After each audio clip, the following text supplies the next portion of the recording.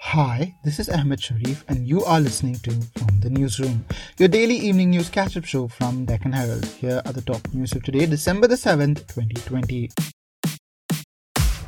The Ministry of Home Affairs has asked all states and union territories to keep a strict vigil during tomorrow's Bharat Bandh by farmers' organizations, which is supported by opposition parties, and ensure that COVID-19 guidelines are strictly followed.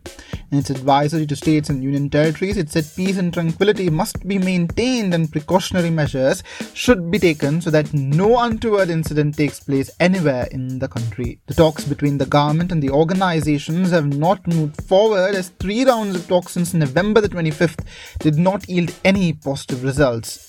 Another round of talk is scheduled for Wednesday. Prime Minister Narendra Modi has today said that the country will not have to wait too long for the coronavirus vaccine, even as he cautioned people that there should be no laxity as far as prevention of the infection is concerned. He was speaking while inaugurating the construction of the Agra Metro project via video conference.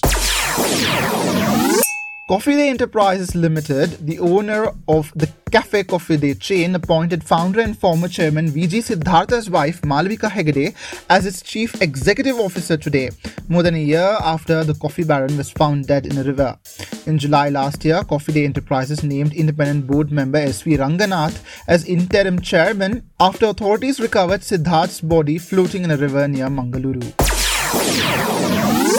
The Supreme Court has today expressed its displeasure over the Union government's move to go ahead with the Central Vista project even when the matter related to it were pending consideration before it. Solicitor General Tushar Mehta, for his part, assured the court that there would not be any construction or felling of trees at Lutyens, Delhi till the judgment was pronounced.